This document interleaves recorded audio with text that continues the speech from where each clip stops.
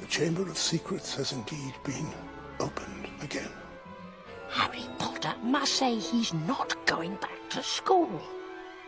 Scared, Potter. You wish. The Heir of Slytherin has returned to Hogwarts. The question is, who is it? Gilderoy Lockhart, Order of Merlin, 3rd class. No one asked your opinion, you filthy little mudblood. It means dirty blood. Mudblood's a really foul name for someone who's Muggle-born, someone with non-magic parents, someone like me. It's not a term one usually hears in civilized conversation. Is there something you wish to tell me? Unless the culprit behind these attacks is caught, it is likely the school will be closed. Hello and welcome back to Inside Quotes. Order of Merlin, 3rd class, honorary members of the Dark Force Defense League, and 5-time winner of Witch Weekly's Most Charming Smile Award. But I don't talk about that. We didn't get rid of the band and banshee by smiling at her. But we're also the show that rewatches, reviews, and relives the staples of our childhood. I'm your host, Jeremy Jones, and with me today is my older brother, Jonathan. Jonathan, welcome back to the show.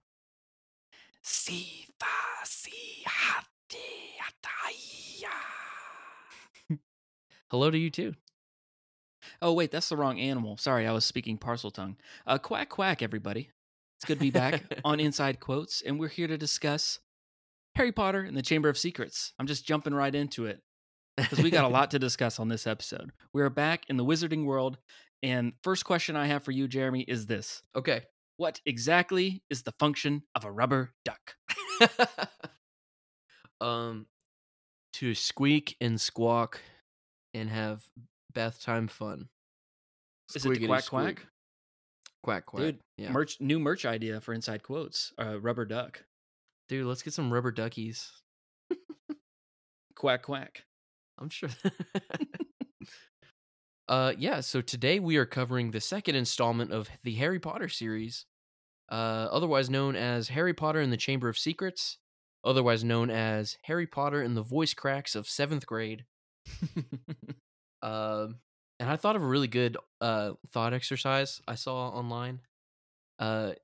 Some guy was taking all of the Harry Potter movies and books and coming up with an alternate title, like a serious one. Mm-hmm. And I started to think of one. I thought Harry Potter and the Heir of Slytherin could have been not better, but Ooh. a really good title. You know, Because I've got this one. is okay. Go. Oh, go ahead. I'll keep going. I was just gonna say because this is a super Slytherin movie. But yeah, you go. Well, I've got one. How about we call this one Harry Potter and the Prisoner of Azkaban? Because Ooh. Hagrid goes to Azkaban, and he's a prisoner. Yeah. Not Azkaban prison. I've got one more. Harry Potter and the overuse of racial slurs. Or how about Harry Potter and the Order of the Phoenix? Because there's that scene where the Phoenix is in the Chamber of Secrets at the bottom, below the school. And he says to Harry, you may have missed the line, but he's like, Harry, get me a cheeseburger and fries and a shake. That's an order. Have you seen that meme before? Yeah. That's an old one. Classic. So, Jeremy, we watched this movie a lot as kids. Would you say this is a staple of our childhood? Oh, yes, I would. Oh, a slithering staple of our childhood. I don't know what that man. was. No, this is a staple of our childhood. Maybe even stapliest.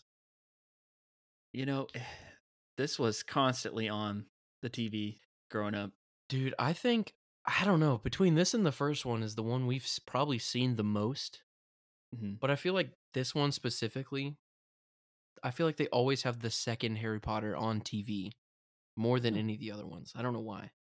Maybe because it's got long runtime. Isn't this like the longest movie and the shortest book?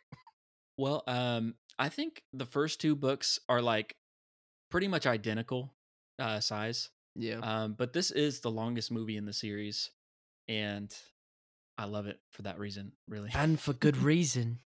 The Harry Potter runtimes are kind of weird because like specifically Order of the Phoenix is like the longest book and it's like the shortest Yeah. movie, which has always been like a pet peeve of mine.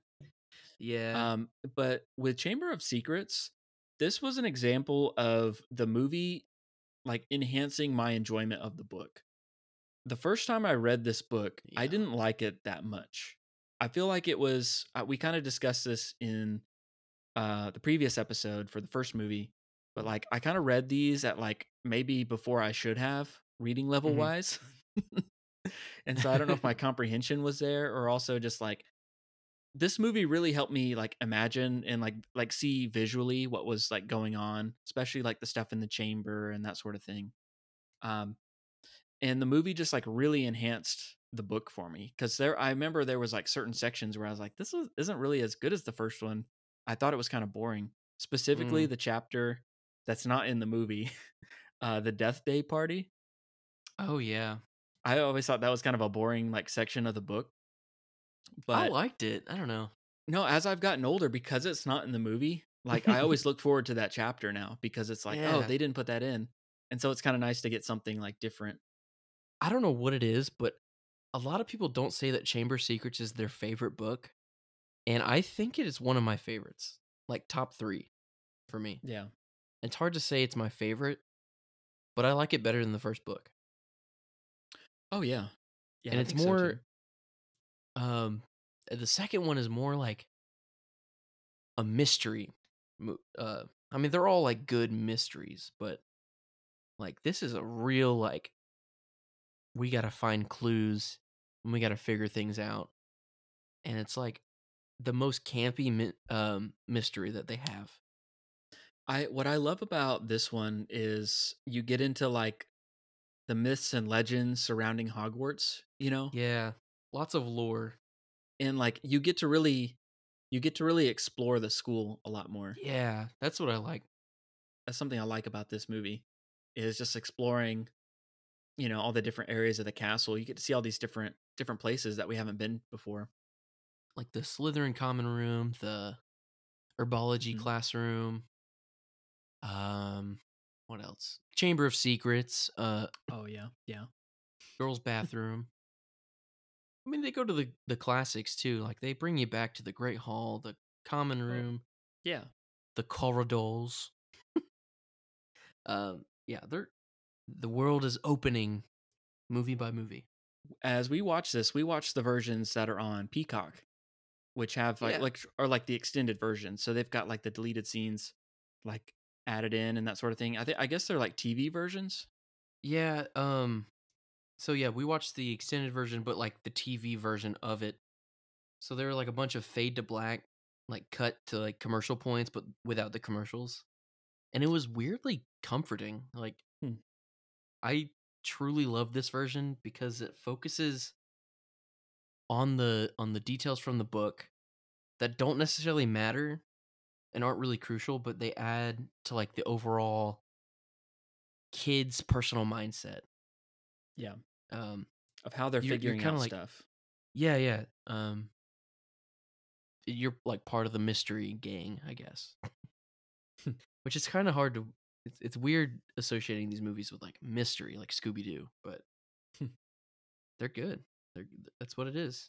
They do have that kind of element to them, Yeah. especially these early ones. Mm-hmm. But yeah, I like it just makes you feel like you're in the fall, like at Thanksgiving or something when I don't know, is it ABC Family that does it? Every year there's a Harry Potter marathon on TV, and that's always really comforting. Yeah, there's something about that, like the TV like movie marathons, or like not even just movies, but like TV series where it's just like, oh, I feel like I don't remember. I feel like Twilight Zone does something on some day where it's just like they just show Twilight Zone's episodes like all Yeah. day, Sci-Fi Channel or something like that. Oh yeah, I know Um, exactly what you mean. I know like Christmas Eve, like TBS used to show A Christmas Story just like for 24 hours straight Yeah. and like didn't show anything. There's something about that at like different like holidays and stuff of the TV marathons that Right. because I don't watch traditional TV anymore, don't have cable. It's just Yeah. like we don't really think about that, or like we have commercials cut into streaming, but it's different. It's definitely not the same, and it's like a different. They don't really make the cuts, and they don't really fade to black like it used to be. They just kind of Mhm. take you away, and like it shows the ad just loading pretty much. It's kind of jarring. Yeah. Specifically with movies, because like TV shows, network TV shows, if you watch that on Hulu or something, those have the breaks cut in, so those are natural. Right. But like when you're watching a movie on some streaming platform that has ads, like Yeah. it is just very jarring. It's just like there's no like thought into like where they place the ads. It seems like sometimes it's just like Yeah. all of a sudden you're in the middle of the movie, and then the next moment you're in a T-Mobile store, like trying to discuss a phone plan with someone. Right. Yeah. Yeah. They also use the same exact ads too on the internet. I mean, I guess it's kind of repetitive on actual TV or cable, but it's more. They have more variety of ads because they go for a long time. I don't know. It's just like the fade to black and the sound just smoothly cutting. It's weirdly calming. I kind of like it. Brings me back. Now, I'm not saying I love ad breaks. Come on, but Yeah. Which brings us to today's ad break.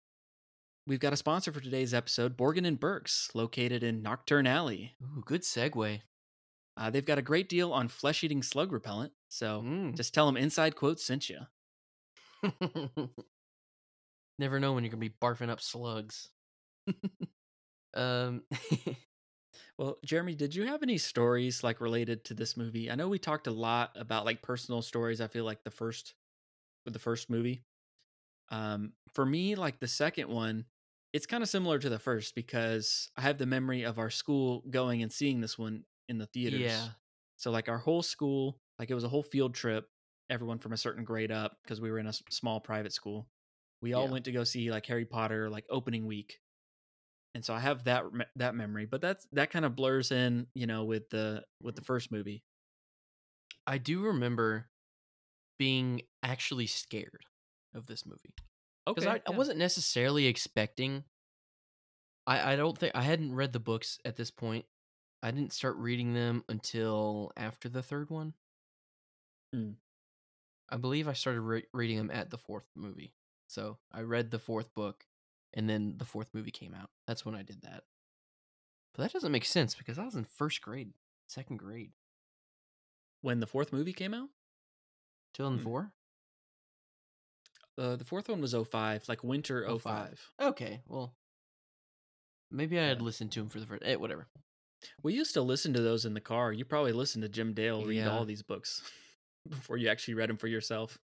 Jim Dale could read anything, and I would listen to it. He could read the phone book, and I'd be entertained. I guess we talked about on the first one. I think I had read each book before each movie came out. And that was Okay. something I was able to compare. Proud of that? Well, like we discussed previously, I didn't read them very well, so Yeah. Yeah. I was kind of hazy on some of the vocabulary and some of the stuff going on in the books, but I think by the time the second one came out, for sure, I was caught up to speed. And this movie, I was reading, it came out November 15th, 2002. 20 years ago. You know what? That's right. I didn't even think about that, but that's true. Dude. 2002 was like the best year of movies for me. I've talked about this before on the show, but like we had all the major franchises had a big movie coming out that year. 'Cause Yeah. We had, Chamber of Secrets. We had Star Wars Episode 2 came out. We Ooh, yep. had Lord of the Rings, Two Towers, also kind of the end of 2002. So like all these major franchises were coming out.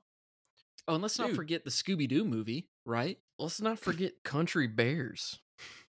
Ooh. You know what? You're right. That is a 2002. I always think that's 2003. Yep. Let's look it up. And what's really funny is that nobody cares about the years as much as we do. It's 2002. Yeah, 02. Yeah, I know my favorite movies. Okay. So Country Bears came out as well. So this was just an epic year for cinema. I mean, Yep. if I do say so myself. Lilo and Stitch. Let me raise you to Treasure Planet, Which we watched recently for the first time. which we watched it last Saturday for the first time. It was really good. I would be willing to cover that as an honorary staple at some point in the Yeah. future. It is so good. I was enthralled the entire way. I feel like that would be a good one. We need someone that grew up with it. Yeah, That for has sure. that excitement, So- that childhood excitement. Yeah, we'll discuss it. definitely have fun with that one. But yeah, no, 2002 probably the best year for movies. But the first 5 years of the 2000s were just banger on bangers on bangers, dude. Another thing I was going to mention was we growing up, like, we had Harry Potter games, like video games. Yes.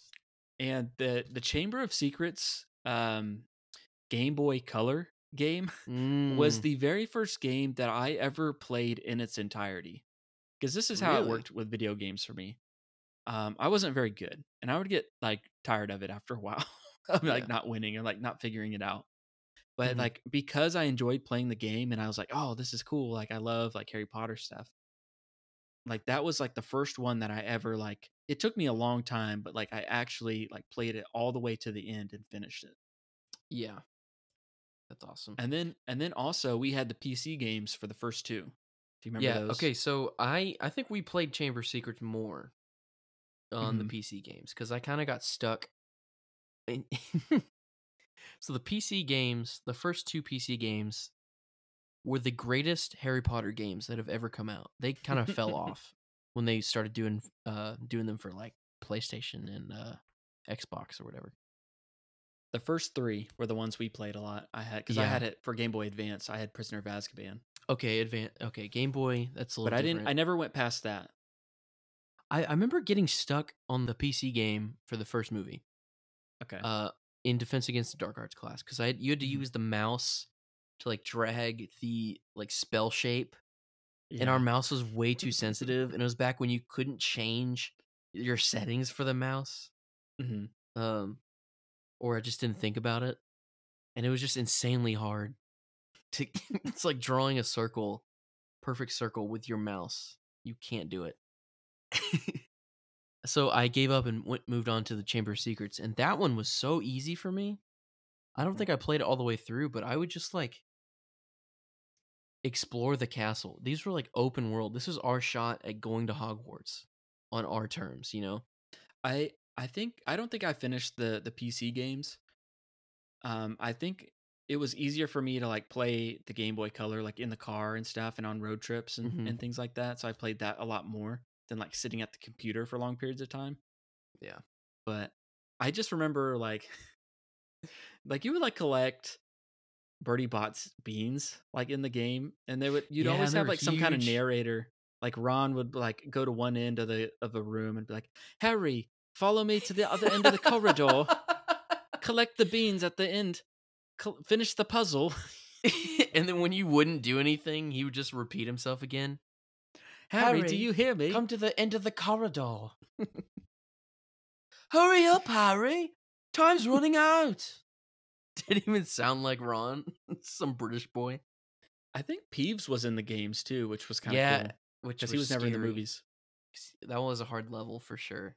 We're not really huge gamers here on Inside Quotes, but Mhm. this was great. These were great. I've never been much of a gamer, but like anything movie related, that's what's captured my attention. So if Yeah, it's Harry yeah. Potter or Star Wars or something that I Star like, Wars I want to Battlefront, be in the world more, then that's something that like engages. or School of engages me Rock games-wise. for like, Guitar Hero. Yeah. Actually, recently though, like in the last few years, last couple years, you played the Lego Harry Potter games, right? Yeah, I think I was bored one time over Thanksgiving break a couple years ago, Mm-hmm. and there's nothing to do around the house, and I guess I had bought them at one point. They were like cheap, like Xbox 360 games. I had gotten I- it for our nephew to play like when Yeah, he was yeah, over. yeah. Yeah. And I was like, all right, I'll give these a shot. I remember playing like the Star Wars on the Game Boy or the DS or whatever, and Mhm. not enjoying it that much. But I was like, hey, it's cool, and it was fun. But definitely doesn't beat the laggy PC Chamber of Secrets, especially the Yeah. Wampling Willow, The Wampa. Wampling, the willow that womps. Oh, Recess. But yeah, that was a great game, and I'm glad you brought that up because I don't think I would have brought that up. It's now or never, man. You mentioned earlier though, like you were like kind of scared of this one. Was the basilisk? Was the basilisk Yeah. a big part of that? This one was a little bit darker. Yeah, so in 2002, I was probably kindergarten, first grade, kindergarten. I don't know. Yeah, no, like especially like you're scared of the monster, you don't know what it is this whole time, and people are gonna say, let me just go on this tangent real quick. People are going to say that this is such an easily and predictable mystery movie. But it is not. It's because they've seen the movie and read the book so many times. Mm-hmm. And people will bash on it for being so simple or like, I could have called that miles away. But you're also an adult who have seen other mystery movies. But if you were a kid watching it for the first time in the theater, you have no idea what's going on. And it is one of the greatest mysteries you've ever seen. Yeah, That's all I want to say. especially if you didn't read the book. Yeah. Yeah. But I meant like as you're reading the book too. Yeah. But then some people bash on it, but I think it's excellent. I really like this one. And I don't know how far into spoilers for like the rest of the series we want to get into. But this is definitely like a critical book for like Yeah. the story going forward. And I am curious like how much of that was like planned out from the beginning because I have some Yeah. questions. But we can get to those a little bit later on whenever we want to talk about like Tom Riddle and stuff because Okay. I have some questions. Later. Let's talk about the beginning of the movie. Dobby, of course, we got new characters. We've got to talk about the beginning because as the series goes on, we get less and less of the Dursleys. So we got to give them their Yeah. moment in these early Yeah, movies that's because true, those that's scenes are true. so iconic. Yeah. Dudley, what will you be doing? I'll be waiting to open the door. I'll be in my bedroom, pretending that I don't exist. Boy, you just ruined the punchline to my Japanese golfer joke. Yeah. So he's got his boss and his boss's wife coming over for a dinner party. I guess he's trying to get a promotion. And they are so ashamed of Harry, they don't let him join in on the festivities. Oh, yeah. So they lock him in his room, and then Dobby shows up, who is a house elf. You guys know this. And he's trying to get him not to come back to Hogwarts because he knows something. So he's trying to sabotage Harry's life throughout the entire book. Oh, yeah.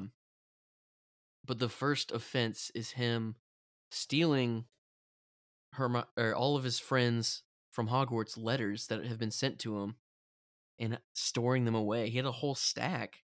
And he's just like, Yeah. well, if they don't love you, if you don't think you have friends at Hogwarts, then you won't go back. Idiot. It's like I'd rather have no friends at Hogwarts than live with the Dursleys. So Yeah. It's a win-win. There's a monster trying to kill me. I will still enjoy that more. I almost died there. It was great. But then the other offense, pretty awesome. But Aunt Petunia is making this trifle, this pudding of some sorts, and it looks so good. Oh yeah. It's like purple, white, and green icing pudding. I have no idea. It's some Yeah. British dessert, but it looked awesome. It's actually not a cake. I always thought it was a cake. It only looks like a cake because it's floating and there's like cherries on it. If they looks sold that real at Harry delicious. Potter World, I'd probably pay $100 for it. But Dobby snaps and uses house elf magic. This is our first like visual, or this is our first experience with house elves and hearing of house elves. So Yep. they have magic, but they don't use wands. And he lifts up the trifle cake looking thing and he floats it over to like right above his boss. And Harry's like out there trying to catch it, but it looks like he's levitating it with his hands. And Uncle Vernon just completely stops his Japanese golfer joke. And he's just like cowering in fear. And then Harry doesn't catch it in time. And it just drops. Yeah. This movie too, another reason why I like it, it's first of all, this is my favorite Harry Potter movie, the second one. Is it I'll really? go ahead and say that. This is my favorite one. Okay. This is the most nostalgic one for me. Yeah. I like it because it's longer and you get more of the story, and I also think it's very faithful to the book. Okay. And just it helped me really, like I said before, it helped me enjoy the story and understand the story a lot more seeing the movie and going back and appreciating the book. So that's why this is like my favorite one. Okay. I can agree with that. I think what we should do so we don't offend everybody is come up with a superlative for every movie as we go along. Because some people are going to be like, you guys are idiots. I mean, I love them all. I'm just saying this is I mean, the there's one, an objective best movie. There's an objective best book. No, I don't know about that. But there's an objective best movie. But a favorite movie. And then there's an entertaining one. I feel like that's... Yeah, well, there's different categories we can give. well, there's like your each favorite movie. book, your favorite movie. That's Book it. adaptation. Let's say this is our favorite book adaptation. Okay. Yeah.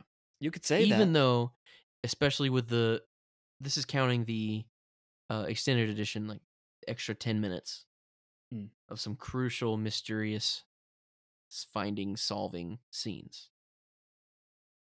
Well, I think it's time that we also talk about the best Defense Against the Dark Arts teacher in Hogwarts history, Gilderoy Lockhart. What? Is that a hot take? Are you kidding me? I don't understand. What is this reaction? Are you serious? You're saying Gilderoy Lockhart is the best Hogwarts teacher? Not when it comes to skill, but he is the most entertaining character. I absolutely love Gilderoy Lockhart, and I love Kenneth Branagh. I love He's it. perfect. He's a great... He is perfect for this role. He's perfect. Yeah. But he's the best teacher. He's not the best teacher. I'm just saying, he's the most entertaining. Okay, I'll take that. I'll take it. That's fine. I don't know where that like you've got the whole like ranking of the Defense Against the Dark Arts teachers. Yeah. I don't know if that has to do with skill level or what. I'm just saying Gilderoy Lockhart is my favorite. It's a mixed match. Okay. That's fine. That's fine. Hey, we're 2 movies in. I'm going to put him above Quirrell. Yes. Okay. That's a good... We can get into that ranking. At least he doesn't have Quirrell on the back of his head. I mean, he doesn't have Voldemort on the back of his head. Yeah. No, he's not evil, but he's not good. Mm-mm. He's sort of like a hindrance to this. He's pretty good with the memory charms. Yeah, pretty good. Pretty good. Bad with broken wands, though. He's a fraud. Fame is a fickle friend, Harry. Celebrity is as celebrity does. Remember that? He does have the most quotes as a character, as a teacher. So yeah, no, definitely better than Quirrell. Doesn't have a parasite on his head. Not practicing cultural appropriation with a turban on his head. He's just a happy-go-lucky, overly charming dude that all the girls love for some reason. And I think I would never not cast Kenneth Branagh if I was the casting director for this in 2000 or 2001. But in the book, he's supposed to be younger. That's why all the girls are like into him. because right now he's like in his 40s. Mm. But he's more of like a fresh out of college, like younger than Okay. Harry's Young parents. hotshot.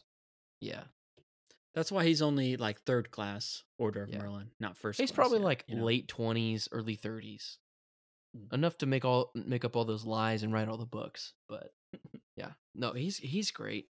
I love Kenneth Branagh. Gather round, gather round. Can everybody hear me? Can Hear me? everybody see me? Excellent. I just love that he's got that whole like self-portrait of himself in the classroom, Painting himself. painting a picture of himself. Yeah, that's great. Such a great detail. The Cornish Pixies. That was a good scene for sure. Just every scene with him in it, I just am like smiling the whole time because it's just so funny. I Yeah. I don't know what it is. Maybe it's just like characters like that are just so full of themselves and like so unaware that I think is Yeah. really funny. Yeah. There's something about that. I don't know. I was gonna ask though. I mean, what do you think? Did Dumbledore know that he's like a fraud and he like hired him to kind of expose him, or do you think he had fooled Dumbledore? Like, what is the Dude. thought process on that? That would be really funny if he did do that just to expose him. But I don't know. There's some questionable decisions when you think about Dumbledore in the early books. I mean, he's pretty desperate to fill that position at all times. Yeah, pretty I guess much, so. I mean, he hires a Death Eater, essentially, in the fourth book. But unknowingly. unknowingly, I guess. But I guess we sort of portrayed Dumbledore, since he's the greatest wizard, as like all-knowing, Mhm. omnipotent. But he's not. He No. puts his robes on one leg at a time. But that would be really funny. I'm sure he knows. I think a good wizard can tell if another good wizard is really a good wizard or not. I know all the other teachers knew he was a fraud too. They weren't saying anything. I know. I love at the end when like there's the note about her skeleton will lie in the chamber forever.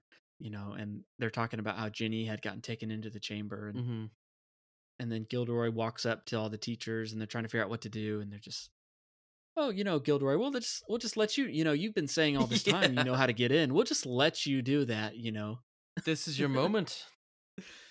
And they're just like trolling them, but at the same time, I'm wondering, like, I mean, this is a real crisis, and they're like making this a joke, or are they just like trying to get them out of the way so that they can like actually solve the problem? I think that's what they were trying to do. Yeah, he's like, sorry, I just woke up. Or sorry, I just woke from sleeping. What did I miss? Sorry, I was just answering some fan mail. Best detention ever. What are you talking about? Yeah. That's so funny. He's a good character. So full of himself. I like the part in like after the Quidditch match when he broke his arm. Oh yeah. And then Gilderoy Lockhart's just like, this is my time to shine. Everybody step back, give him some space. All right, Harry. I will have you fixed up in a jiff. Then he says like, okay, there's some really good spells in this movie. New spells that we're learning that aren't ever used ever again. Yeah. Like Brachiam Immindo. Maybe because it takes away bones, but Yeah, I don't really know what the purpose of that one was. that's an evil spell if it takes away people's bones. And I love, like, I don't know if you were about to mention this, but like whenever Gilderoy comes like walking up, he's like, "Oh, I'll fix it," and like you just see Harry's face. It just like he just like gets sad. He's just like, "No, not you." The boy doesn't know what he's saying. No, not you. And then Madame Pomfrey's just like, that idiot. Mending a broken arm is one thing, but growing them back? That will be painful. Skelegro. Oh man, that bottle of Skelegro. I wonder what Skelegro tastes like. Probably really gross. That's just like straight up rubbing alcohol or something. Calcium extract. What did you expect? Pumpkin juice? I wanted to go back before they get to school, like in the story, like Yeah. We kind of skipped over it, but the Weasleys, they come in the flying car, they pick up Harry, they take him away from the Dursleys, and they go back to the burrow, which is Iconic like we see scene. Ron's house for the first time. Yeah. This is great. Also, the bar, like the escape, is so like edge of your seat. Like they pull off Mhm. the bars off of Harry's window, Yeah. and Vernon just grabs him by the ankle, and he just gets away just in time. It's so like edge of your seat. It's awesome. And then everything's good, and they go to the burrow, and you really truly feel like you're home, and you haven't even been there yet. I love the burrow. If it were realistically possible to make a house that looks like that, I would probably build a house like that. But I don't want it to fall over in a storm because I don't have any magic. So cozy. They did a really good job of making that set. One thing I want to bring up about the clock, that's one of my favorite things, obviously. I love, like, the burrow is your first experience with the wizarding world that's not in public or, like, at Hogwarts, you know? That's It's cool. like, yeah. it's someone's home, like a magical home. And you see, like, sort of like the wizarding housewife, like the homemaker, but like Yeah. the dishes washing themselves, and what else? Somebody knitting a scarf The knitting. by themselves. That was cool. But it's just so cool. The sound of the brush on the cast iron pot. Oh yeah. So great. I could listen to that as sleep sounds. But the clock, that's really cool. It's like a grandfather clock, and it has like pieces of, what are those called? Hands? Hands. The Clock hands with pictures of each of their kids, each of the Weasley kids. And it has, instead of like numbers, it's got like places in the wizarding world where they could be. So it like checks on their location. And as soon as they get home, like the twins and Ron, their hands go to home.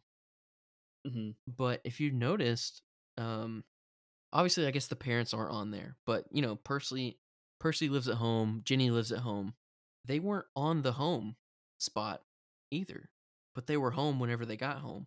I said home a lot in like the past 2 sentences, but they're not there. Plot hole. Maybe they were in mortal danger.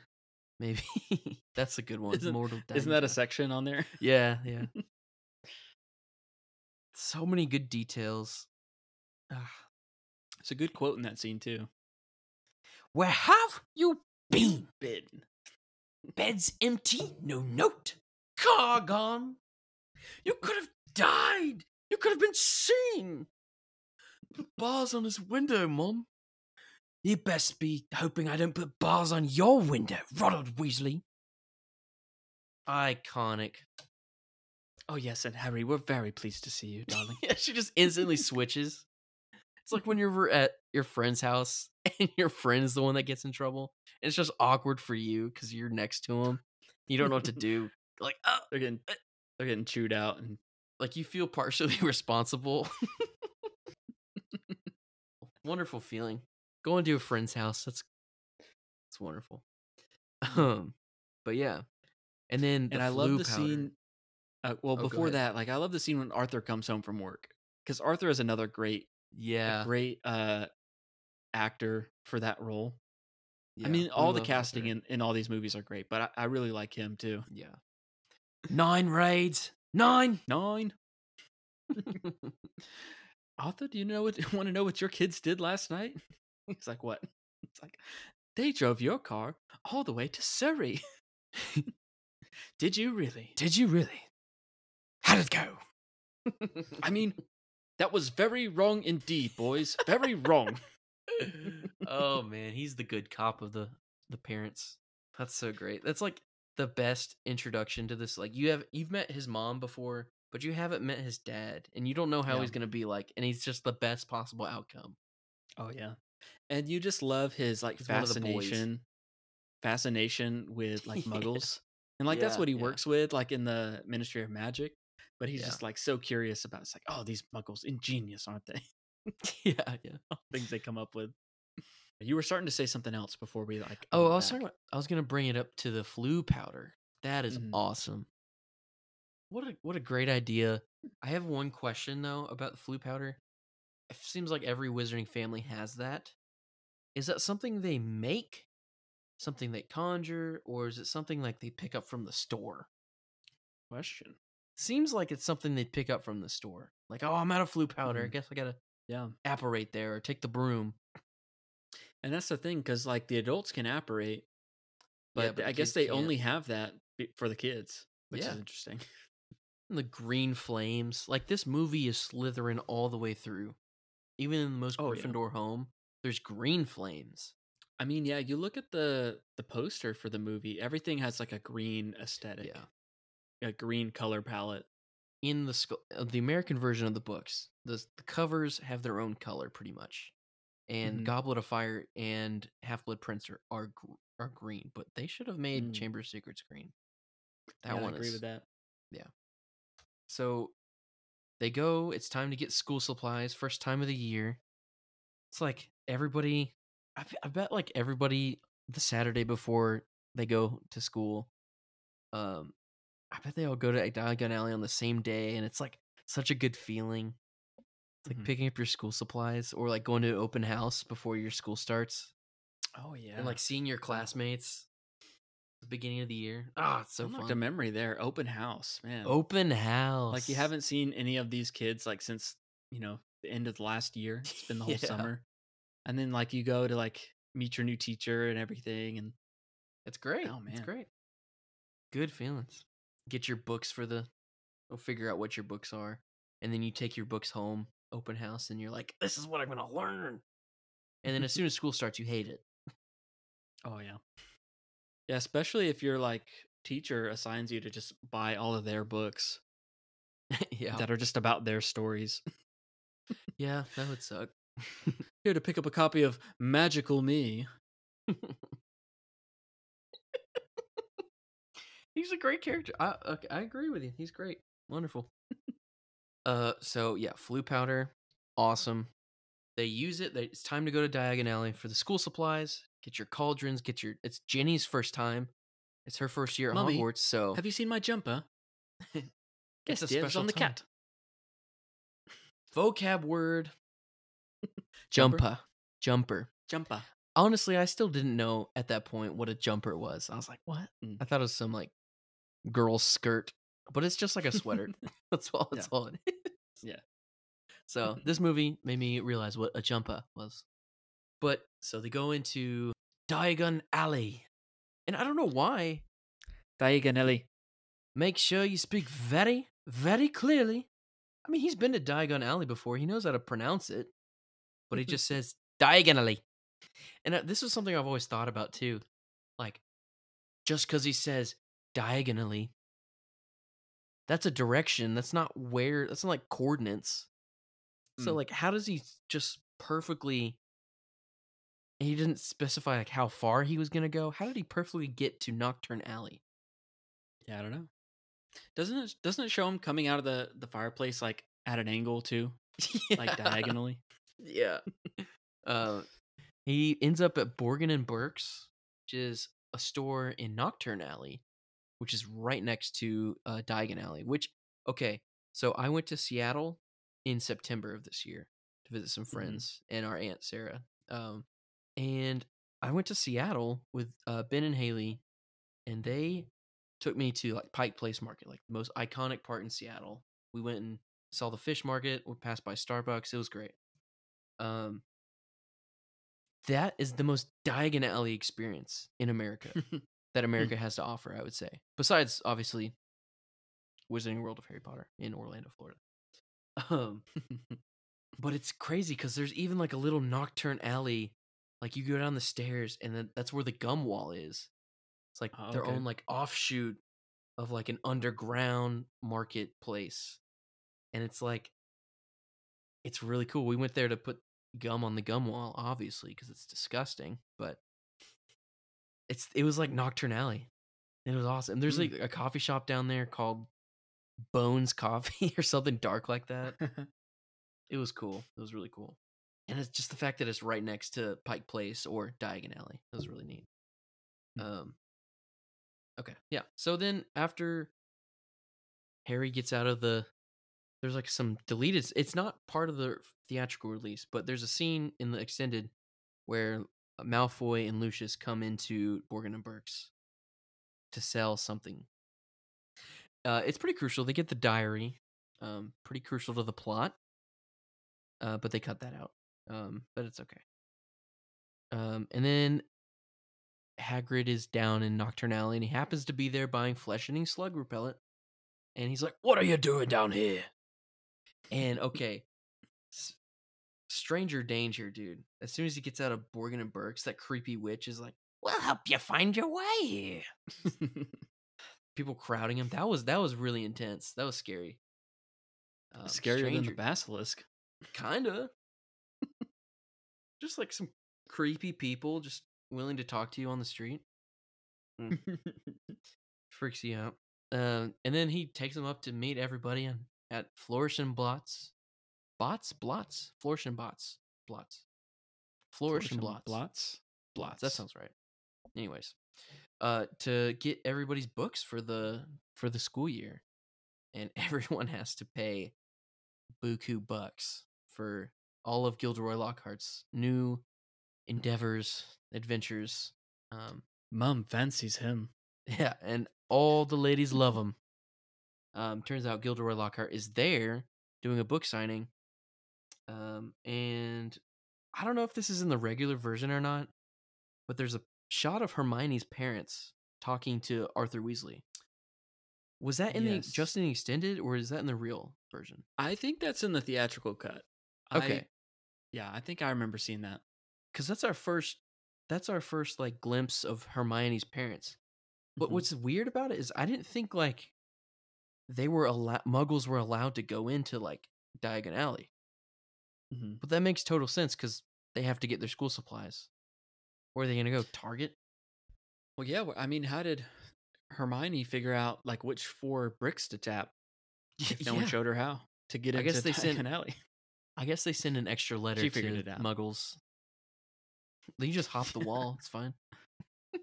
Yeah. I don't know. Yeah, it's like, it's interesting. I've never thought of like Muggles going to, I thought it was always hidden, kind of like Hogwarts. But it's kind of cool seeing them. And then there's a great quote right after that. Here's a question. Do you think Harry's aunt, Petunia, ever went to Diagon Alley with like her sister and her family? That's cool. That's a cool thought. Think she's ever been there? Probably, hopefully. Maybe not. I don't know. That's a cool thought. How jealous would you be like like Dude, one of your siblings has magic? Well, I guess we'll get into that in the 7th book. I guess we will. Man, that's a great thought. I don't think a lot of people have ever thought that. Original thoughts on the IQ.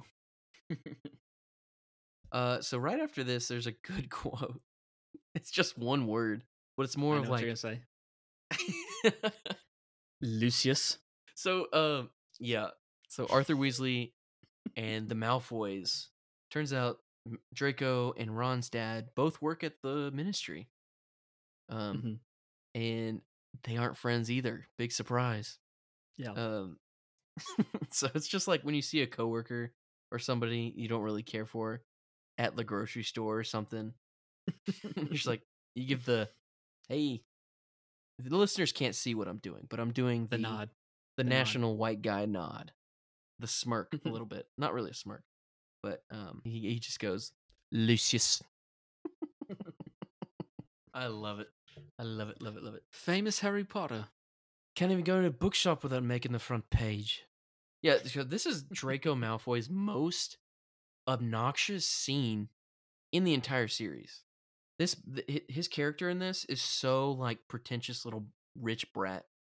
And he's just like ripping. His first shot of him is ripping a page out of a book. For what reason? He doesn't even need that page. I know. Like his dad can buy him anything in there.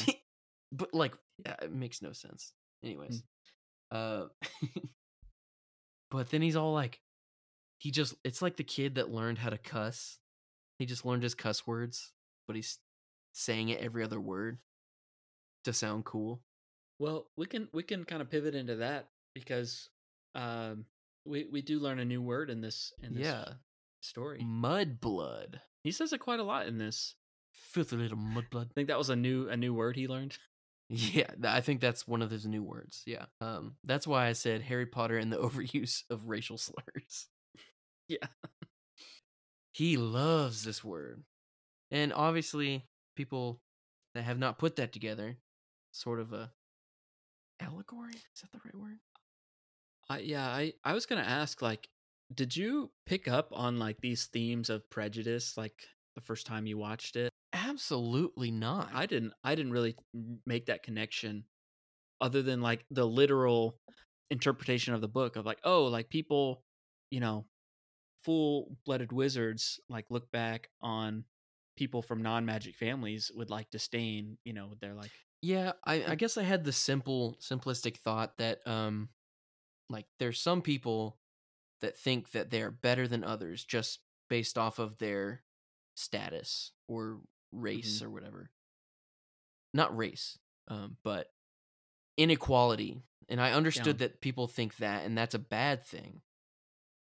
Talking about inequality, but I didn't really put together like the racial connotations to it. I think there's another aspect of it too, is just like a class system of like, the 1% versus those. Yeah, the Malfoys versus the Weasleys. Yeah. Sure. The poorest family. The poor. Why are they so poor? I know. I will say, when we did the IQ test with Andrew on the Fiddler on the Roof episode, he did have a point when he brought up like, why is there poverty in the wizarding world? And like, it's not like, okay, you think Molly Weasley, this is her first year as an empty nester. Obviously she has Ginny, but like she could get herself a full-time job. If they're hurting for money, she could get a job. And it's like, sure, you can be a homemaker, but you don't have any kids dirtying up the house. Plus, you have automated spells for that. So, like, what does she do during the year? I need to know. I mean, I love this woman, but what does she do? I don't know. Book club? I don't know if she has any friends. Oh, I'll tell you what she's doing. She's reading like each and every Gilderoy Lockhart novel. That's true. She is doing that. But she could get herself a job, probably. I don't know what, but she could do it. Yeah, I was thinking that thought just earlier when you mentioned like all the different household chores that are doing the work for them. She's not like, it's a huge house, but it's being taken care of. I don't know if she has to concentrate her spells every time, but I'm sure just get an Amazon smart plug. It's fine. What does she do? I just had a thought randomly. So, there's the scene where there's the face-off between the Gryffindor and the Slytherin Quidditch team. And that's like a pivotal scene because of like the whole like Malfoy calling Hermione a mudblood.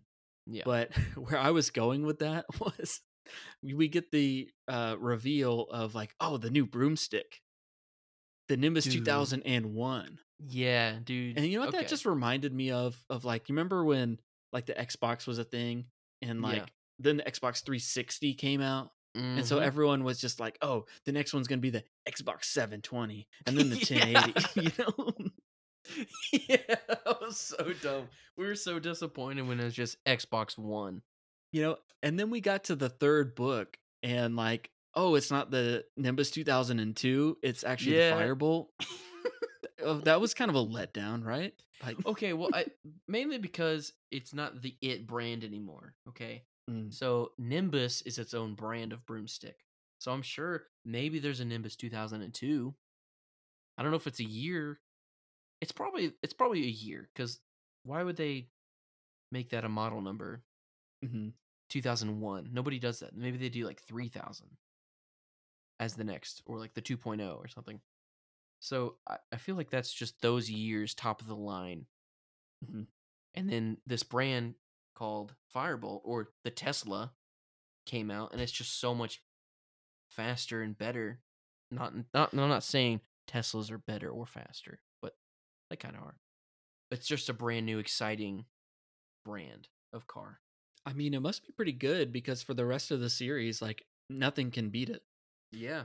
Like Yeah. there's no other new broomsticks that get released that Harry has to have on the Quidditch team. Yeah, that's true. I think Firebolt is the iPhone. Just changed everything. Yeah. The Nimbus 2001 was the BlackBerry. Yep, BlackBerry, and then Nimbus 2000 was the Razor. That's a good way to put it. I'm happy with that. Yeah, I think so. But it's a classic scene because Ron like has this broken wand and he's like, "Eat slugs, Malfoy." And then you get the great scene of him tape. burping up slugs in Hagrid's hut. Yeah. I love that. I love the bucket of him just being like, just throwing up when they're going through a deep conversation, like trying to console Hermione for being called a mudblood. It means dirty blood. Perfect comedic. It's not like supposed to be funny, but it is. Oh yeah.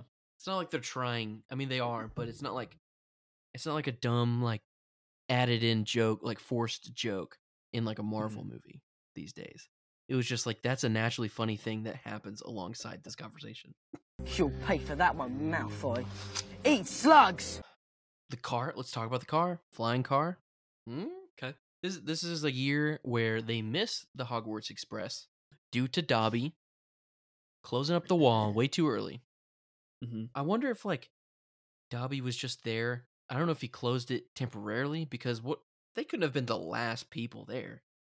I wonder if he also affected some other kids. Ron was like, let's just steal the car. Our parents can operate home. It's fine. Ron's a troublemaker in this one. He's like, I'm not going to see him for a year. It's okay. I'll get in trouble. So they take the flying car, which, by the way, flying cars growing up, that's like, when you think of the future, we will be there once we see a flying car. You don't really think about Bluetooth or Wi-Fi or, I don't know, holograms. You think of a flying car. Once that happens, we are set. And I don't understand why we don't have it because, like, I thought Robin Williams, like, invented one in Flubber. Yeah. That was in 97. And for some reason, the Ford Corporation still hasn't gotten those in production. Yeah. So, yeah, I'm calling them out. I don't know what to say to that. The invisibility booster must be faulty. Yeah, and they take off, and they're in London, and there's just a flying car, and people are just freaking out. Ron, I don't think muggles are accustomed to seeing a flying car. Oh, okay.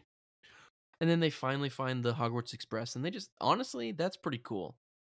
I don't know, it's just like, instead of riding the bus to school, just driving with your friends to school. That's always way more fun. In that scene, there's some great quotes. There's, oh no, the invisibility boosters must be faulty.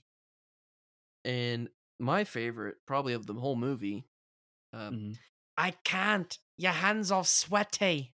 Give me your hand, Harry. I'm trying. Your hands are sweaty. Great.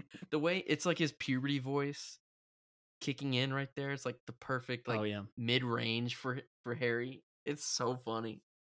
Yeah, you mentioned that earlier, like the puberty voices, and it's like the first thing you notice when this movie starts, like Harry's first line at the Dursleys.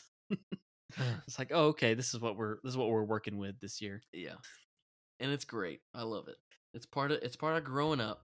Really comes out with Ron at the end when he's just like freaking out about the spiders and stuff like that in the forest. Can we panic now? Hurry! I think one of the best like sequences of the movie is the Polyjuice potion scenes.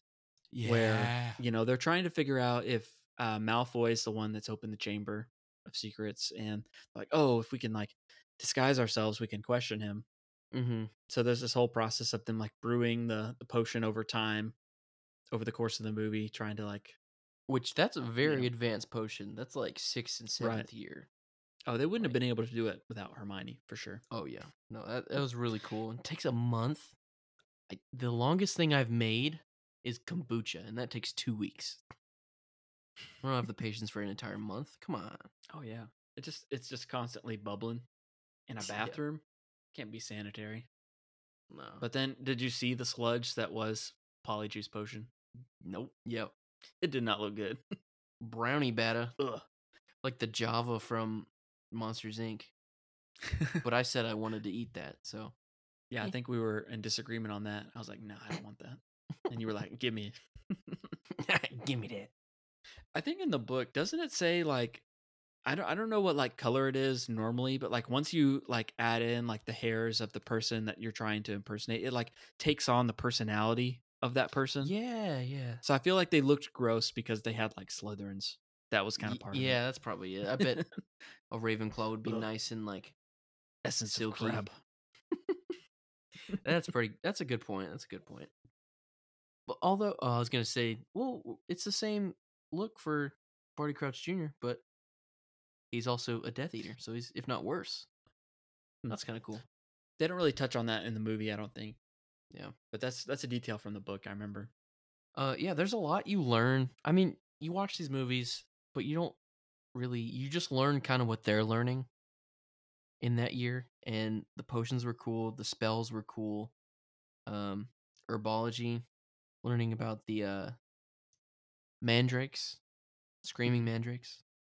Which when I learned that was a real root, Oh, the mandrake root? yeah, I was like, does it scream? But do it scream though? And I just also love in every single movie, well, at least the first couple, there's always that scene where Neville gets the butt into the joke in class.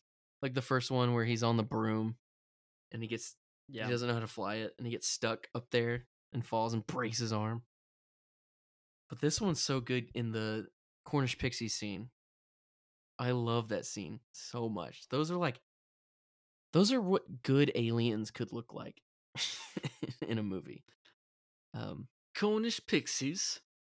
Freshly caught Cornish pixies at that. Laugh if you will, Mr. Finnegan. He just lets them loose. See what you make of them. Okay, I love this guy. He's a great teacher. Yeah. Just right on first time. Here's my name. This is what I'm teaching. Here's some pixies for y'all to fight. I'll be in my office. It's great. I'll just ask you three to nip them into their cages. Extra credit here. Especially like, so what is that? Okay, there's always in every year, there's the same classroom with Defense Against the Dark Arts classroom with this skeleton. Is that, I always thought it's not a dragon. What animal is that? Because I kind of think it's a thestral, but you can't see a thestral. I don't know what it is. Maybe it's like a Pegasus. It's something that flies. Maybe it's a buckbeak hippogriff. Anyways, I love the part where the Cornish pixies are just going crazy and one of them steals a wand and gets on top of the dragon or whatever it's called. And he just yells, "Yee-haw!" Yeah. It's just going down. So funny. Very subtle, but it's a good scene. And then, what was the spell called? We just got to go over some spells because this is probably the most different spells taught in this movie. Yeah, isn't there some like inconsistencies with like the spells used throughout the names of the spells throughout the movies? Like Maybe. what specifically like Expelliarmus? Because isn't that used in this one as like a attack, not like a disarming? Or am I getting that mixed up with something? Expelliarmus is the disarming spell. It's defensive, but also you can use it in a duel because your main goal is to get rid of the dude's wand. So that's a pretty fair. I mean, he said only to disarm only, you know? That's the only thing they were learning. So he was supposed to do that. But then Malfoy brings out his stinking snake.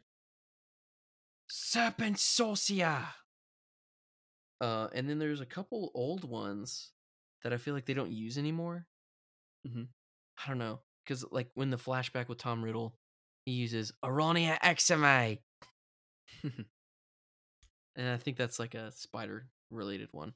And then System Aperio. And my favorite, Brachium Imendo. You know what I'm thinking of, actually? There's inconsistencies between the movies and the games as to what the name Yeah. of the spells was and what they did. Yeah. I think because that's the what I'm game thinking of. invented its own one. Flipendo. Flipendo. You just use Flipendo for everything and Alohomora for everything. And that's all you did. There was like a fire one, Incendio. Yeah. That one's good. That one's in the books. But Expelliarmus was in there, and I feel Yeah. like it was like just like an attack.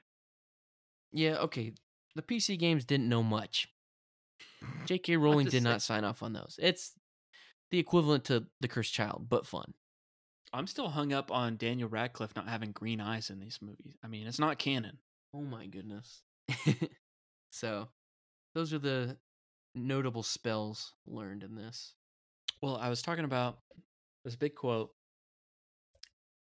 in the Polyjuice Potion scene because Harry and Ron are trying to get a hair off of Crabbe and Goyle's head, Oh yeah. and Hermione bakes up these delicious little cupcakes for them to entice Crabbe and Goyle I forgot about these. with a little sleeping draft in them. The sleeping draft cakes. Another good Yes. food in this movie. Man. Those things look so good. They're like mini cupcakes. And I realized when I looked up recipes, because I made some for tonight, actually. I can go get those. But I always thought that they were cinnamon sugar toppings, not chocolate sprinkles. Because that's what it looks like from afar. And for 20 years that I've seen this movie, I have thought the cinnamon sugar, like cinnamon toast, but on a cupcake, that sounds amazing. And that's all I've been tasting every time I see this movie. And so when you told me that you always thought it was chocolate, that blew my mind. So I'll go I get remember those. chocolate, but like I remember that there was like I always feel like there was like a white cream filling in the middle or something. Yeah. I don't know if Yeah. it shows that in the movie. I can't remember.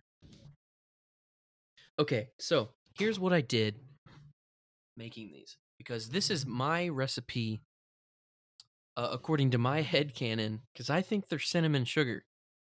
But apparently they're chocolate jimmies. So I used regular cake mix, and I baked cupcakes. All right? And I poked holes in them, and I poured sweetened condensed milk, because that's what I had. And then I put cinnamon sugar on top and chocolate jimmies, and I broiled them to make it look toasty. And that is what I've got. So, I also put some Sleepy Time tea leaves in the cake batter. So, like chamomile, valerian, lavender, maybe. It's the perfect nighttime snack. Dude, these are good. Cool.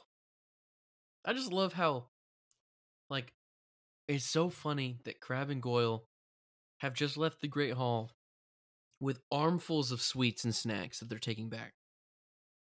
But they just had to grab those two enticing floating ones with cinnamon on it. I'll die on that hill. Even if I'm wrong. It's just so funny, the image of them. And then they're like, this is good. And then they just pass out. How thick could you get? Actually, okay. That scene was another British vocab word for me because thick, I thought they meant like, look how fat they are. But that's how dumb they are. But I guess it works in both ways. But overall, what do you give this rating as my recipe? It's pretty good. I'm pretty happy with it. I actually really liked it. I like the taste of that tea in there too. It had a nice taste. Mm-hmm. I thought they'd be overly sweet. 4.5 out of 5. All right. Well, we'll be back right after our nap. Make sure that Crabbe and Goyle find these. Okay, so there's that part, which is iconic. The cupcakes. Mm-hmm. They look delicious. But After they transform, they take the Polyjuice potion. They follow Malfoy down to the Slytherin common room, which is cool. We see that for the first time. And they're talking and everything. And Malfoy's just noticing they're acting all strange. He's like, "What's wrong with you?" And Ron, as Crabbe, is just like, "Stomach ache." And that is like a big quote for us. We say that all the time. Oh, that's probably number one, actually. Yeah, that's probably the most quoted thing. We just like stomach ache. It has to do with like food and stuff too. Like, oh, what do you want to eat? Or like, are you hungry? I'm like, no, stomach ache. Yeah. And it's more of like, I'm not really sick. I'm just like, oh, I'm kind of full right now. Or like, that'll make my stomach ache. I don't really want to eat. I don't want to eat that food. I don't want to eat Taco Bell right now, is what I'm saying. That'll give me a stomach. Yeah, and it has to be the accent too. That's the only reason. We're not gonna just be like, no, stomach ache. No, it's like stomach ache. Stomach ache. Oh, the other quote I wrote down that I forgot to mention, we were talking about the Cornish Pixies scene. It's like it ends with like Neville being like hoisted up in the air, and he's like hung on that like chandelier, and then he's just like, why is it always me?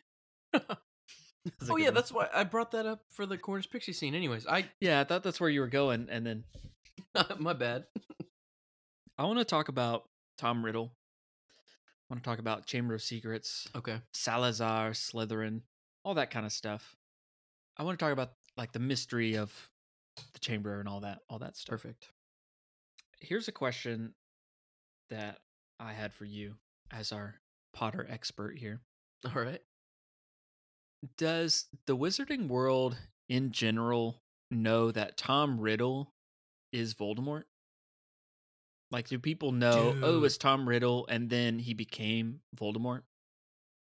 Yeah, no, they have to. Well, I thought it was weird because after all this time, they've still got this, like, award given to Tom Riddle at Hogwarts, like, on display. I feel like that's something you'd take away. That's true. You know? Like, if Hitler went to your school and he, like, sold the most Chick-fil-A calendars and got a trophy for it, like, you'd probably take that trophy out of the case. You know what I'm saying? Chick-fil-A calendars. Do you remember that? Yes. That is the most Chamber of Secrets era thing, dude. That was the fundraiser at school every year. We'd sell those Chick-fil-A calendars, and every month there'd be those like coupons. Before we had an app, before we had the iPhones, you had those coupons on the calendar. That made me want to use a calendar. All right, what's this month's free item? It was awesome. And they ended it as soon as in like 2016, I think. Because I remember the last year, and it was like, man, end of an era. And they still sold them for a couple years, but they just had the rewards on the app because you were a calendar owner or something like that. I remember there was like a card. You had a card, calendar card. Yeah. Anyways, but like going back to like the question though, like, don't you think they'd like take that award away? I guess like so. If it was like a Voldemort's award. I don't know. If that was something like now, like as an adult looking back, I was kind of curious about that. They have to know that was him. There's no way. Mm-hmm. So, yeah. And dude, John, you're just coming up with the best questions I've never even thought of tonight about the Potter universe. I got some more. I got some more here. Oh, good. And also, probably all of these questions have probably been answered in like some Super Carlin Brothers video that I haven't watched. Yeah, that's probably true. Because they dive deep into the Harry Potter theories, but I don't have time for all that sometimes. So, okay, that was a question I had. We will have time if they want to be on our show, though. Like, if you guys want to be a guest, if you're listening, please come on their show. That'd be awesome. Another question. Pipes. How is this basilisk sliding around through these pipes throughout the school? That thing was huge. Bro got some big old... It's a big castle. They got some big old pipes. What are you talking about? You think? Like... like, that's supposed to explain how this thing is getting around the school? It's a sewer. The pipes? Yeah, and like, how are they going to... How's he going to... Does he just get out of the pipes? Yeah, at some point, like... How does it get out into the hallway to be able to like petrify kids and ghosts and cats That's crazy because you feel like people would have seen it. It's a huge monster. I don't know. That was something I was like, yeah, I don't understand this. All right, moving on. More questions I've got. I don't know. These are maybe like plot holes, kind of, maybe not, but I don't know. Just questions I have. Yeah. Did Dumbledore know about Moaning Myrtle and about like how she died? Because I feel like if you heard her tell her story, you'd probably be able to figure out like what happened. If like these kids could figure it out in like just a minute or two. Probably. Like he knew obviously that Myrtle died.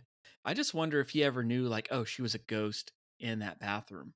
Are you asking, like, did you know that it was a basilisk? Did he know that? Or. Okay. Right. Two parts to that. One, like how she died, if he knew it was a basilisk. Two, the location of the Chamber of Secrets. Because when she tells her story, she's like, I don't know. All I saw was two yellow eyes over there by that sink. You know? Yeah. And then like all Harry does is walk over to the sink and like, oh, this one's got snakes engraved on the faucet. Yeah, the old snake on the engraved faucet deal. Maybe there's something here. I don't know. But then again, you know, not everybody speaks Parseltongue to be able to open it up. Yeah, he may have known that there's something there, but it hasn't been a problem. But I don't know. I feel like Dumbledore would have. He's been there his majority of his life, so he probably would have tried to find the Chamber of Secrets. But also, do you think he knew? He might not have known that it wasn't Hagrid, but he had to have known. Well, yeah, because he always stood up for Hagrid. So he must have known, like, that the spider, that wasn't the whole story, that there was more to it. But he wasn't even headmaster at that time. Right. Master Dippet. Armando Dippet. We're rising some good questions here.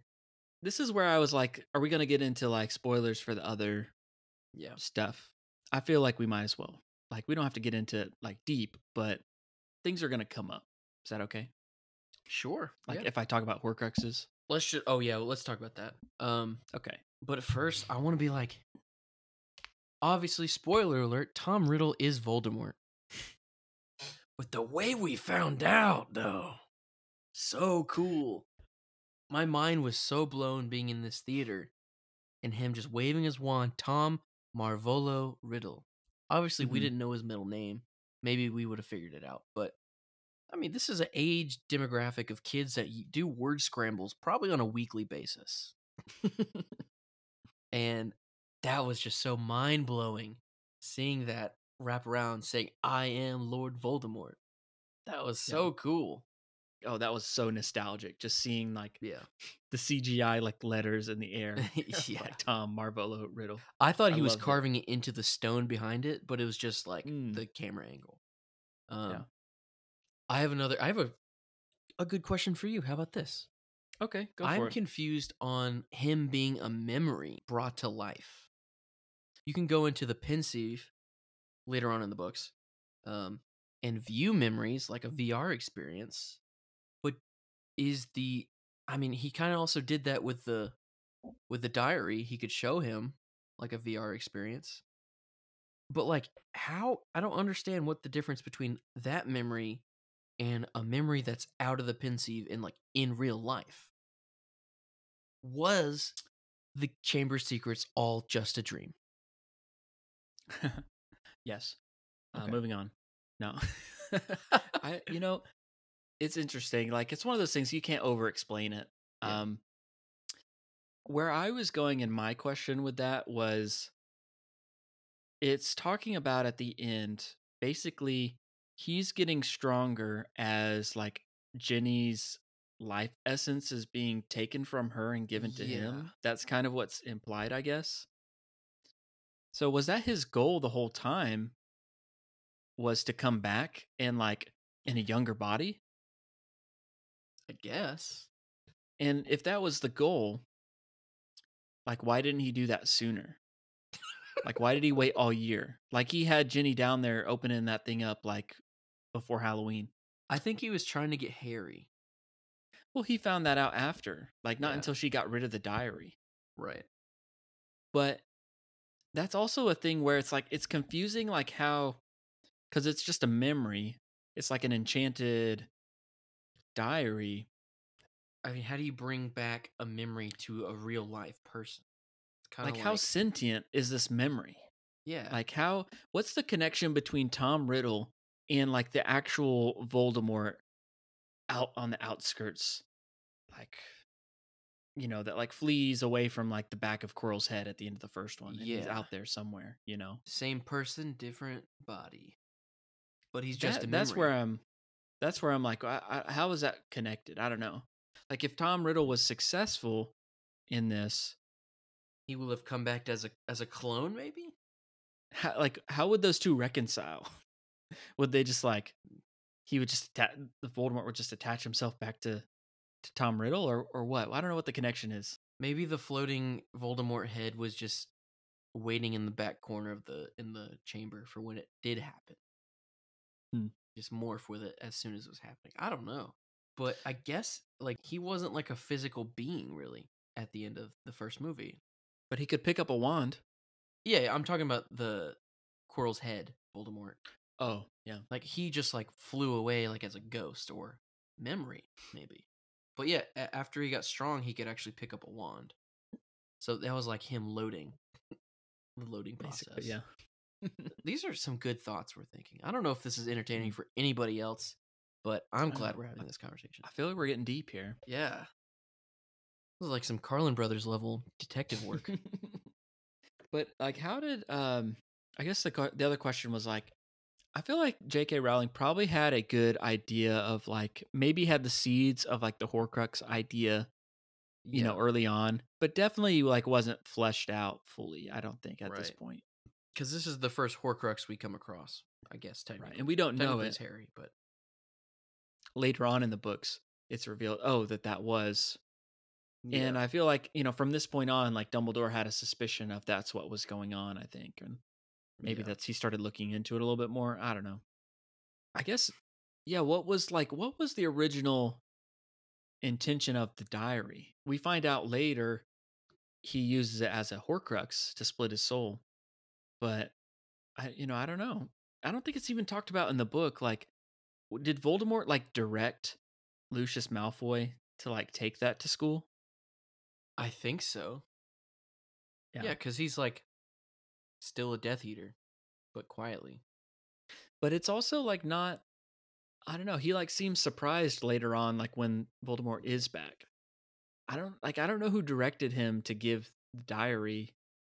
I don't think I think it's because he wasn't a part of the plan. As when he actually did come back. I guess he technically failed, so he moved on to another Death Eater. That's probably why he was so surprised. I don't know, but I do love the part at the end where he comes back and he's just like willing to kill Harry in the hallway after Dumbledore's office because he says the words Avada. Well, it sounds like that. All right, but look at this. We watched this movie with subtitles because that's what we do. Yep. The subtitles in that scene says Vera, like Vera. Vera. But it sounds like he's saying Vada, and like he's like. I'm thinking they might have retconned that because I feel like I've seen this with subtitles and it said Avada. Maybe they've changed the subtitles so that he's not like killing a 12-year-old boy in the hallway. I mean, that would have made Voldemort so mad. He had to be the one to do it. We just killed. Here's my chance. Avada Kedavra. I really like the stuff with Tom Riddle, though. I mean, all the questions and kind of plot holes or trying to piece the puzzle together. Like, I still really like that. Sort of like the origin story for a villain. Yeah, it's still really good. And I like the scene. I mean, the scene where, Harry gets sucked into the diary and it's like the color of the world is like black and white, but he's in color and just like exploring the memory. That is really cool.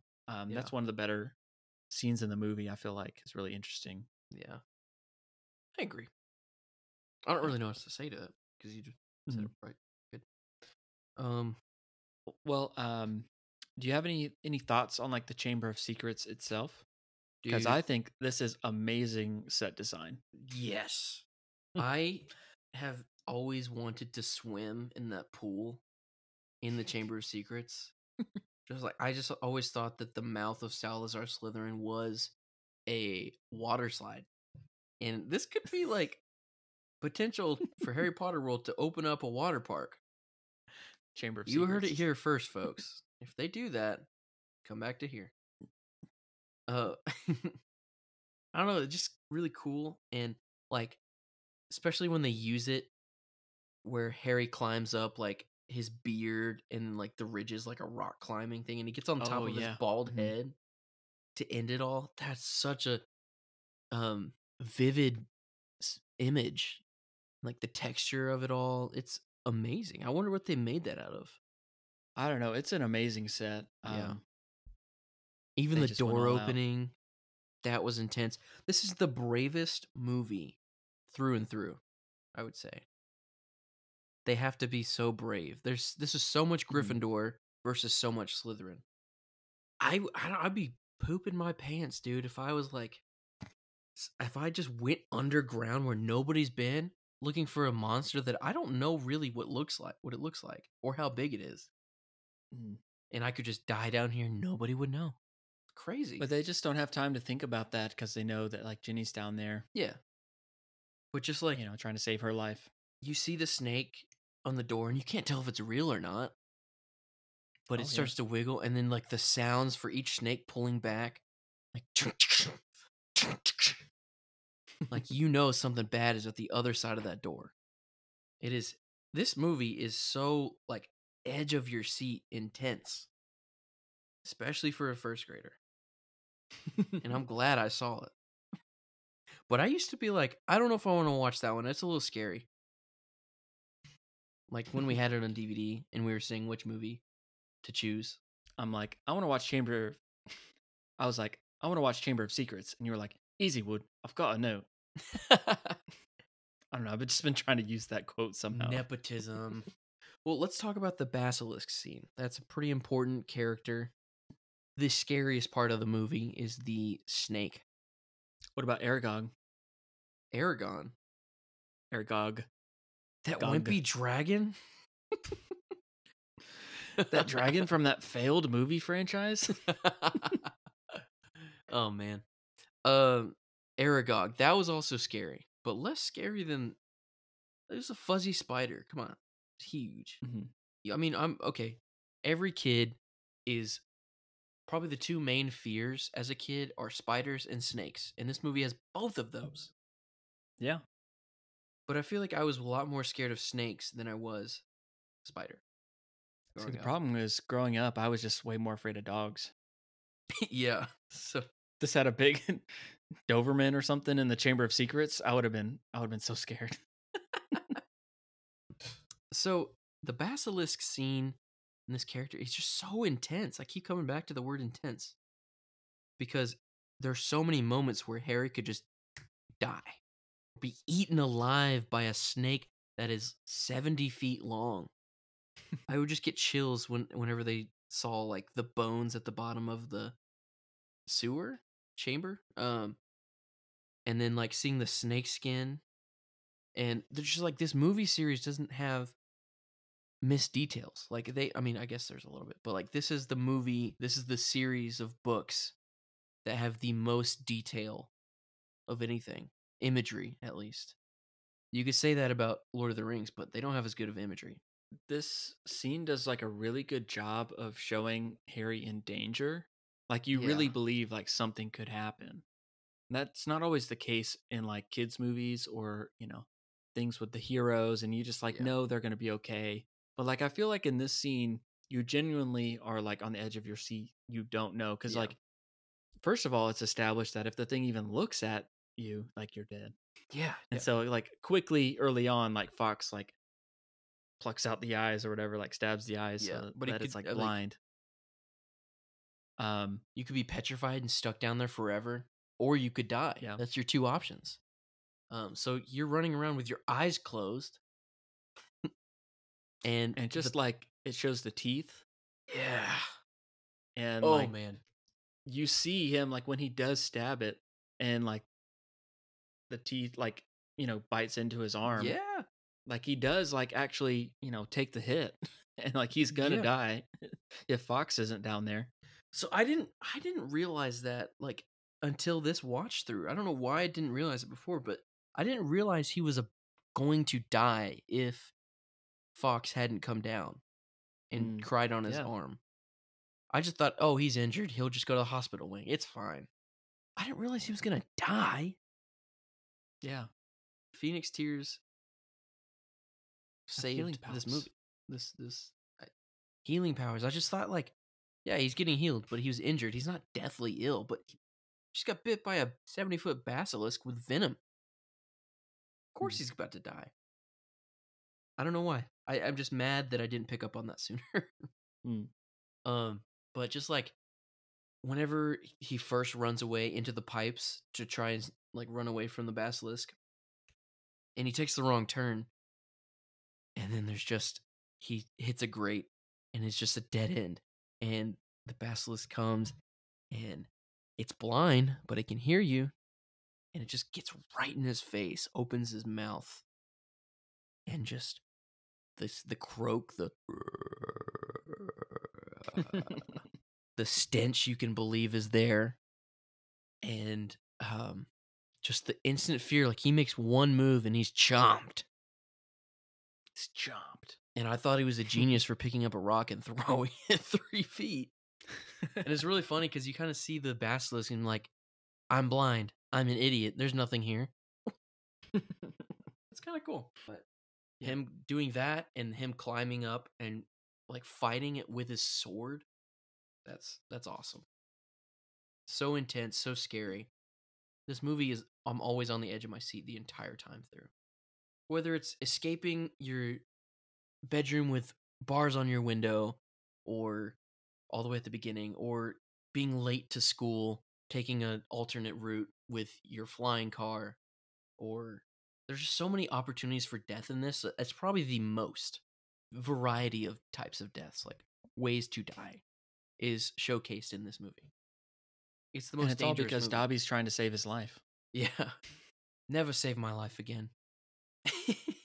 One of the most satisfying like shots in the movie is just when Harry like makes the connection of like, I'm gonna take this basilisk fang and like stab this diary. Yeah. Like he just stabs it and you just see like the black venom just like bubbling out and just like destroying it. Yes. It's just such a Ooh. cool shot. Cool shot. It's so satisfying. And it's so noble of him too. Like he realizes that clicked with me. Like he realizes I'm going to die down here anyways. I might as well stop him by stabbing. Let's this. finish this, Tom. Yeah. Together. Yeah. That's so cool. The just quick decision making on his part. Mhm. But like the bubbling venom. Do you kind of want to drink that? Do you kind of want to? Is that a forbidden food? Maybe. Ugh. So appealing. So cool looking. You know what I think of? I think of the episode of Hannah Montana where she's trying to get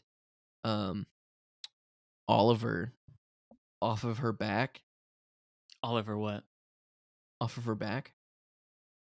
All of her what? All of her. That episode of Hannah Montana where Oliver is obsessed with Hannah and he just won't stop following her around, and she's just trying to be like the most unattractive person, so she chews that black bubble gum and starts chewing it, and it gets everywhere and blows a bubble, and I feel like that's made of basilisk venom. I don't know if that unlocked a memory for some people, but Yay.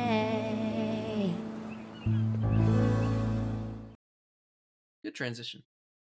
Oh, and then the final like jab of the sword on top of Slytherin's head, like stabbing through the skull, through the mouth, through the roof of the mouth. roof of the mouth, with getting a fang right in your elbow, right where your veins are at. That's a cool shot. That's kind of intense. It's kind of scary. Yeah. But it reminds me of like, you know, when you're roughhousing with a dog or something, and you kind of like the dog starts to bite you, but like playful biting, Mm-hmm.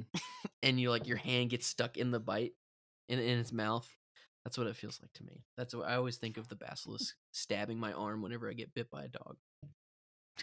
Okay, not bit by a dog, but you know what I mean. There's a couple things here before we wrap it up that I wanted to mention. One, there's like the scene, obviously the scene with the wrap up with Dumbledore, where Harry's like explaining the is how he noticed similarities between him and Tom Riddle and that sort of thing, and Yeah. how should he have been in Slytherin, because that's kind of a theme and a question throughout the whole movie, which is why this is like such a Slytherin movie. He's like, maybe I should have been in Slytherin. But it's kind of revealed, the sword that he got out of the Sorting Hat was like the sword of Gryffindor, and only a true Gryffindor, could have pulled that from the hat. Mm-hmm. And then also Fox, that was explained of how he was loyal to Dumbledore, and so Fox went to help him in that. But that's cool always concept. like a great scene of, wrapping up. I know it's like the end of the year. You have that talk with Dumbledore, and you learn a little bit more about how the greater picture of Harry and Voldemort and how they're connected and that sort of thing. And at the end of the day, this is like Salazar Slytherin versus Godric Gryffindor. It's the battle of the houses in its purest form. A little bit. And Hufflepuff, nowhere to be found, as usual. They in the kitchens. But there's a great scene afterwards when Harry tricks Malfoy, Lucius, into giving Dobby the sock and freeing him after all the, basically him having this terrible master the whole movie that he won't, say who he's serving. This is also the movie where we see Dumbledore's office for the first time. Pretty cool. Sherbet lemon. I forgot about that. That was cool. Another vocab word. Sherbet. Sherbet. Any final quotes or final thoughts? I actually have one. This is a quote that is only in the extended edition, but it just made me laugh so hard. Right after they are getting in trouble for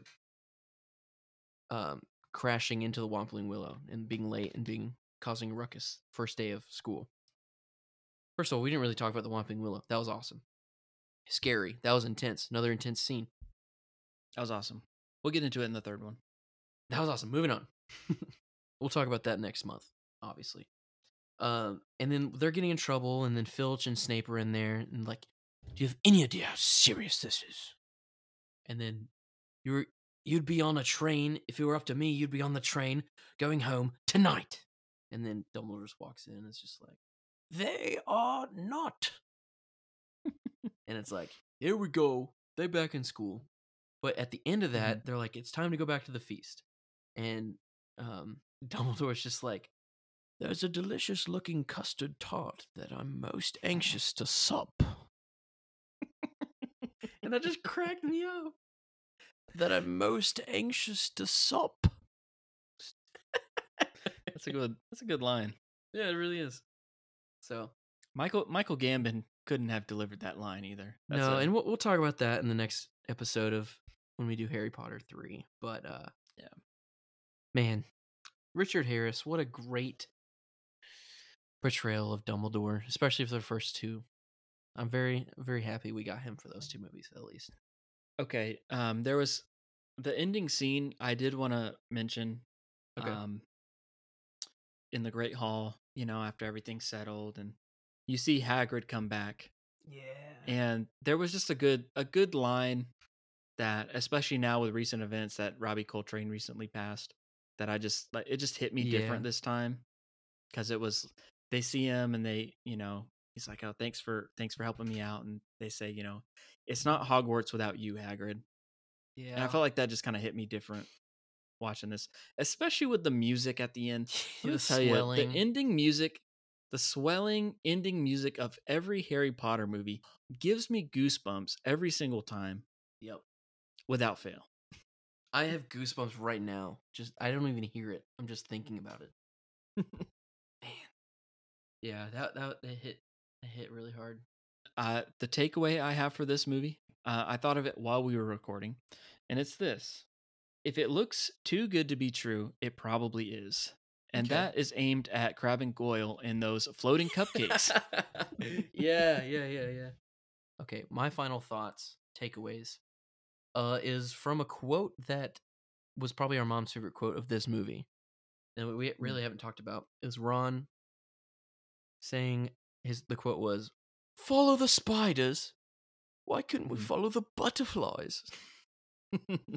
So if I have any takeaway from this movie, just follow the butterflies before you follow the spiders, because the spiders are just gonna get dangerous. Letterboxed scores, Oh my reviews. goodness. Letterbox. What is your review? It's not hard. These are easy. Yeah. I'm just scared that as a movie critic, I'm gonna give some movies naturally better that I don't think that are better movies from the story standpoint. I'm gonna be No, surprised. these are not objective. These are subjective. This is how you Okay, feel about this okay. movie. But I'm gonna be objective. That's how I do my scores. Right. Okay. For me, this is a 5 out of 5. Really? Yeah. I'm going 4.5. 4.5. 4.5 out of 5. Hmm. Just because I don't like to pick favorites, I don't want to put a single Harry Potter movie in a 5. I'll do it all day, every day. Okay. Chamber of Secrets, 5 out of 5. Oh, okay. So one last thing. We have this recurring segment that we started last episode, or last Harry Potter episode, where I like to dreamcast the Muppets. If we did a Muppet version of this, where like all the adults are Muppets, and all the kids are just humans. Okay. Mhm. There's only one addition to this, and we need to do Lockhart. And I was torn between two characters. One, because one's a fraud, pretty much, but he's lovable. So I was going to go with either Fozzie for that, but Fozzie's not really full of himself. So I settled on Pepe Le Peon. He's flashy, he's full of himself, he's overconfident, and he's got no substance. So Pepe Le Peon is Gilderoy Lockhart in the Muppets recasting. I can go with that. Okay. I like that. And I also chose not to do Dobby because he's a CGI character. So we'll just keep him. That'd be kind of weird having a CGI character with a Muppet, but we're going with it. He already looks like a Muppet. Yeah. They can Muppetize Dobby, but make it a new Muppet. That's fine with me. But yeah. And great Scott, no wonder. Look at the time. We've been here nearly 4 hours. Time flies when one's having fun.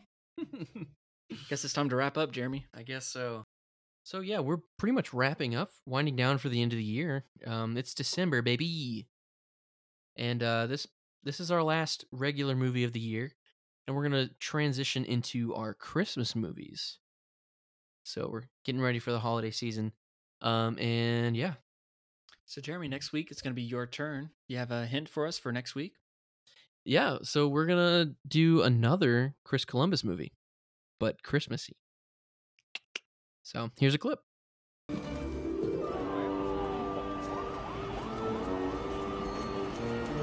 Yep, one quick score. We get ourselves a couple of phony passports, and we hightail it to some foreign country. Arizona?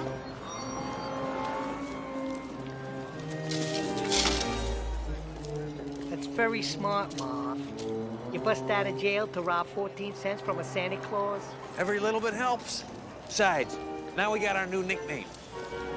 We're the Sticky Bandits. Real cute. Very cute. Huh? Our show art was done by Bryce Bridgman, and you can find him on Instagram at GroovyBridge. And if you want to find us on Instagram, hit us up at Inside Quotes Cast. Send us a message if you have any future movies you want us to cover for an episode, or just any feedback from our old episodes or whatever. We'd love to hear from you.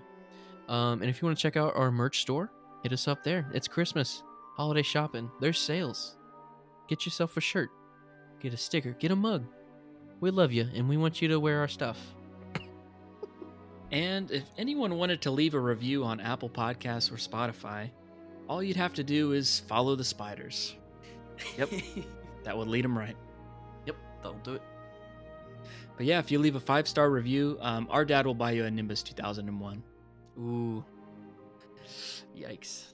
I haven't run that one by Dad, but... Yeah, we should probably warn him. Thanks for listening, everybody. We hope you enjoyed listening to us talk about our childhood just as much as we have. And if you did, make sure you hit subscribe or follow on Apple Podcasts or Spotify so that you don't miss out on a future episode. We'll see you next time on Inside Quotes. Until then, I'll be reading the next Harry Potter book. I didn't know you could read. What, yeah.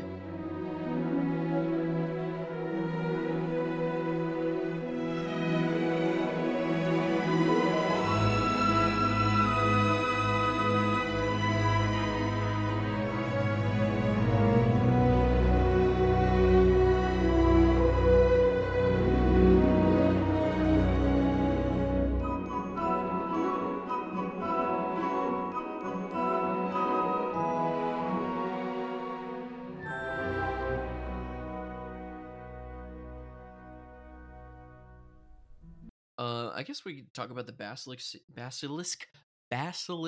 scene. Okay. It is, I keep coming.